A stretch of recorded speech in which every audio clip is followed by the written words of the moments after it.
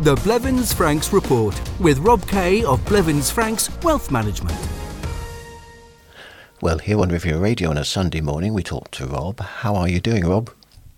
I'm very well, thank you. Howard, yourself? I'm very well, thank you very much. Good. Well, last week we discussed the benefits financial planning offers French residents and what constitutes good financial planning. The central banks have all increased their base rates to combat inflation. But while these measures take time to wrestle in under control, our savings and income are taking a hit. I would therefore like to look at how we can protect our wealth for the longer term and make sure our money lasts as long as we do. However, before we get on protecting our wealth, what caught your eye in the news this week? Well, as you said in the introduction, Howard, all the central banks are continuing to increase base rates to combat inflation, but the size of their increases does seem to be starting to slow down. During the past week, the US Federal Reserve increased its main rate by 0.5%, as did the Bank of England and the Swiss National Bank. The European Central Bank also opted for a 0.5% rise, taking its key rate from 1.5% to 2%. But they also said they will need to continue raising rates to tame inflation, which clearly means they don't believe we're out of the woods yet. From the beginning of March, they will start to reduce their balance sheet by €15 billion per month until the end of the second quarter. The ECB's rate rise have been slightly hawkish in comparison to other central banks. They've lagged behind when it comes to reducing their balance sheet, and they've continued with the pandemic emergency purchase programs.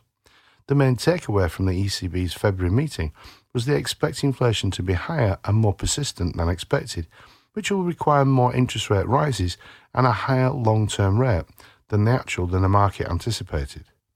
Last week we mentioned the fact that the tax authorities here in France are having a huge purge on identifying unpaid tax. And it was confirmed this week that local mayors across France are increasingly calling on private firms to detect cases of property tax fraud. Not reporting undeclared pools, second homes, or property extensions can enable property owners to illegally save hundreds of euros of tax. But these tax frauds are costing the local authorities hundreds of thousands of euros in unpaid local taxes. Local mayors have been suffering from the effects of COVID and the end of the tax habitation. So the practice of hiring private firms to detect tax anomalies, is becoming more and more widespread. These companies use software to detect anomalies in tax records. Their staff also visit properties to check if their records are accurate. And if an anomaly is identified, these companies are paid a fixed percentage of the money they recover. I was also left scratching my head this week when the European Commission announced further price caps for seaborne Russian petroleum products, such as diesel and fuel oils. President of the European Commission, Ursula von der Leyen, said Europe is making Putin pay for his atrocious war, and the price cap will hit Russia's revenue even harder and reduce its ability to wage war in the Ukraine.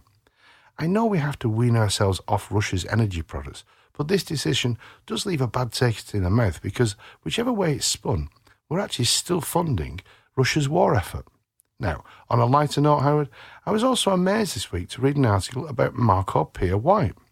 White was probably the first celebrity chef, and I'll never forget that iconic picture of him, cigarette drooping from his mouth, meat cleaver in his hand, with the young lady stood next to him in a position I won't describe at this time on a Sunday morning, but if you want to see it, it's easy to find on the internet. The article was all about White, who is now a vegan, but also about redefined meat.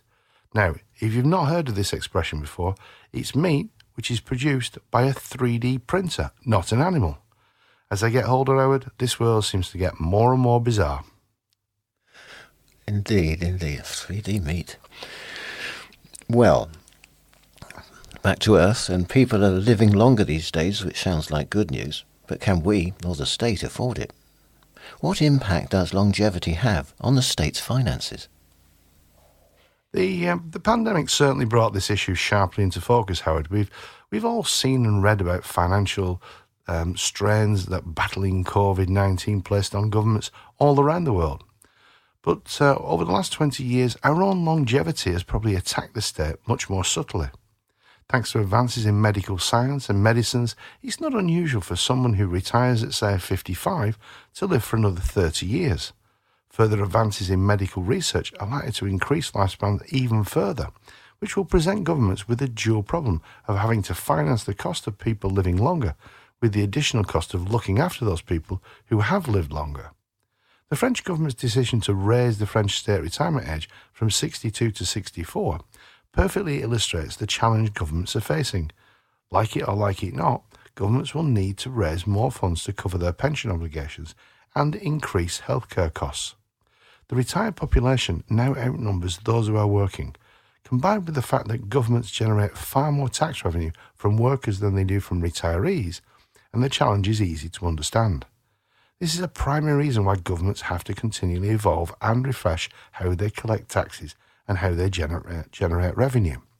We're halfway through a 15-year period when the increase in the global working population will be 50% less than it was in the 15-year period between 2000 and 2015. By 2030, it's estimated that there will be 34 what are described as super-aged countries. Super-aged countries are countries where over 20% of the population is elderly, which includes or will include both France, the UK, but also the rest of Europe. The COVID pandemic cost our governments billions. How are they recouping those costs? Well, since the financial crisis of the late noughties, governments have been juggling the funding of their increasing infrastructure and social costs by promoting opportunities, but not constricting growth. We can't get away from the fact that unilaterally the government's coffers are funded by taxes, and as we've seen during the pandemic, managing that balancing act is frankly as difficult as herding cats.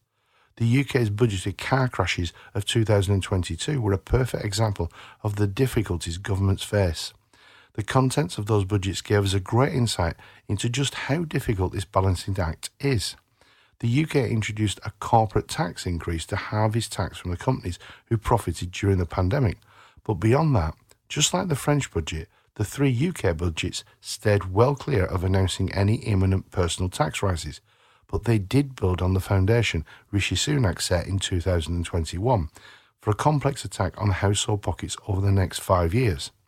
Whether you're earning a living, selling a business, selling a property, or for that matter, even if you die, over the next 5 years, the UK taxman will receive substantially more revenue than he's ever received before. The UK has taken a leaf out of an approach that has been regularly used by the French tax authorities over the past 20 years, and that is to simply freeze the tax thresholds, then extend, as the UK did, that freeze from 2026 to 2028. So from an inheritance tax perspective, that means the point when your estate pays taxes, the UK inheritance tax threshold of £325,000 will not have been increased since April 2009. That's an ice age of nearly 20 years. What's your advice then to retired expatriates? How should they protect themselves from higher taxes? My advice to retired expatriates is the same as my advice to those of us who are still working. We all need to review our finances on a regular basis. This is especially important for retired British expatriates because quite frequently their finances can be impacted by changes made both in France but also back in the UK. Our savings and investments need to work as hard for us as we worked when we were accumulating them. They need to be protected from unnecessary taxation. A perfect example of unnecessary taxation is holding on to investment assets such as UK ISAs. UK ISAs are extremely tax efficient in the UK, but totally exposed to tax when you become a French resident. Over the years, we have frequently faced this issue, but it's become an even bigger issue with Brexit because so many people hurriedly decided to become French residents just before the end of the transition period, and also before the withdrawal agreement door was closed. Unfortunately, in their haste to arrive, many of them didn't make suitable plans for their finances after they arrived. The issue of holding inappropriate assets when you move to a new country is brought more starkly into contrast when someone retires. Retirees have to rely on their pensions and their investments to generate income and cover their expenses, While we're working, we're frequently too busy to focus on our finances. We simply bury our heads in the sand, work harder or longer to earn more money, which defers the problem, but the problem hasn't gone away. The only sound way to minimise the taxes you pay is to arrange your financial affairs appropriately for your life in France. Then, on a regular basis, review those arrangements to ensure they're still appropriate for both you and the financial landscape that continually evolves around us. The longer we live, the longer we need our savings to last. So is inflation a major concern? I think inflation is and always has been a major concern. It's something that sits in the shadows and maybe the skeleton in the cupboard.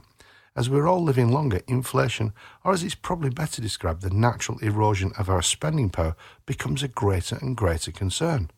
Over time, €1 buys you less and less because of the cost of what that €1 buys. To maintain a happy balance, the value of your euro has to keep growing. As we've said frequently during these broadcasts, at the end of the day, purchasing power is the real value of money. The longer we're around, the more important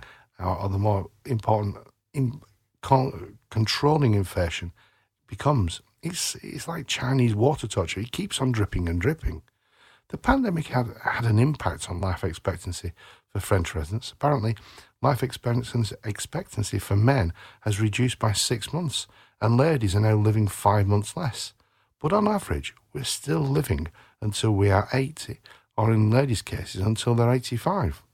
If you retire when you're 55 and invest €1 million, then 30 years later you still have €1 million. If inflation is compounded at just 3% over the whole period, not double that as we're seeing now, you will have lost 60% of your money, even though you've preserved your €1 million. The reality is you will have maintained the same number of units of the currency you started out with. Unfortunately, it has lost 60% of its purchasing power.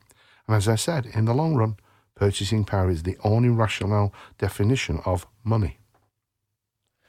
Lots of retired people favour low-risk, safer investments such as bank deposits, but can being cautious backfire? Yeah, the reality is most retirees don't have the ability to replenish their capital reserves or reduce their income requirements, so they worry about investing and potentially losing their savings. That said, it's also easy to forget. Simply leaving your money sitting in a bank is also not without risk. As we saw in the late 90s, even the biggest financial institutions can fail. Over the past 10 years, a combination of low interest rates and inflation has been devastating for the capital value and purchasing power of cash because, as you said, Howard, a cautious, risk-adverse approach is actually not totally tax-free. It's also backfired on anyone who has cash sitting in the bank or sitting on bank deposit. Having an appropriately structured, less risk-adverse approach to investing is not the same as visiting the casino, let's say here in Monaco, and putting all your cash on red and spinning the wheel. Investment markets can be volatile, they can be unsettling, but over the medium to longer term, risk can be reduced and a better risk-rated return can be generated. What steps can we take to beat inflation but without taking on too much risk? Well, as I said previously, we need to regularly review our savings and our investment arrangements. That way we can make just sure that our investments are working as hard for us as we did when we were accumulating the capital. However, a very important aspect of any review has to be making sure we avoid unnecessary taxation. Just like inflation, as we've discussed this morning, taxation is a major threat to our financial security. Under the French fixed-rate investment system, unless you've established tax-efficient arrangements to hold your investment assets, you'll pay 30% of your investment gains to the taxman. To minimise the investment tax charge, you need to tax or to use a tax-efficient structure to hold your finances, which means you objectively need to analyse both your requirements and your tolerance to risk. That's not easy to do yourself because personal biases, opinions, and then also emotion easily clouds impartial judgment. The key to a well-diversified portfolio is spreading your investment assets across different regions, different assets, types, and sectors. You need to limit your exposure to one type of investment, but importantly, you need a strategy which is appropriate for your particular situation. Finally, our pensions are obviously important for our financial security. Should we review our pensions to see if we can improve our income, but without risking our capital? Yeah, our pensions are usually the bedrock of our financial security when we hit retirement. So it's especially important to make sure they're correctly arranged. It should go without saying everyone should review their pensions, but that doesn't necessarily mean anything has to change. After a review, sometimes doing nothing with your pension arrangements is the best solution. I recently spoke to a gentleman who contacted us after listening to a podcast of a previous broadcast. He'd also read an article about Curios, which then coincided with a cold call from a Spanish-based company who claimed to be UK pension specialist. Because he has money in the UK pension fund, which he's not doing anything with, he was about to transfer it to a Curios, as recommended by this Spanish-based company. If that transfer had been done, he would have immediately given 25% of his pension to the UK taxman. He went back to these so-called advisors, and their next idea was to draw down the whole fund, which would have cost him even more in tax. Talking to this gentleman, it reminded me that the real benefit of taking advice is that advice usually costs less than the tax you would have paid if you hadn't taken advice.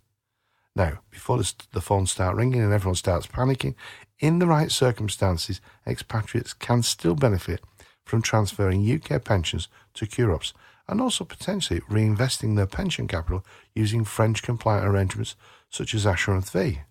But it's very, very important to take professional advice from a company regulated and qualified to give UK pensions advice.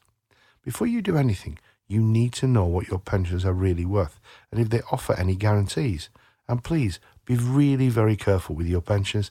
There is approximately £3 trillion sitting in UK private pensions, so they are understandably attracting the attention of tricksters and fraudsters, like moths and insects to a light. Be very careful of pension scams, which are more common than you might expect. Now, if you'd like to discuss making sure your money lasts as long as you do, you can do that with a Blevins Franks partner.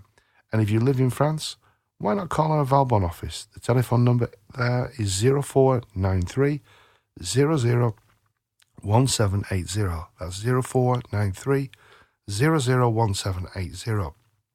If you live in Monaco or visiting our Monaco office, it's more convenient for you. Call our Monaco office, and our number here in Monaco is 97775574.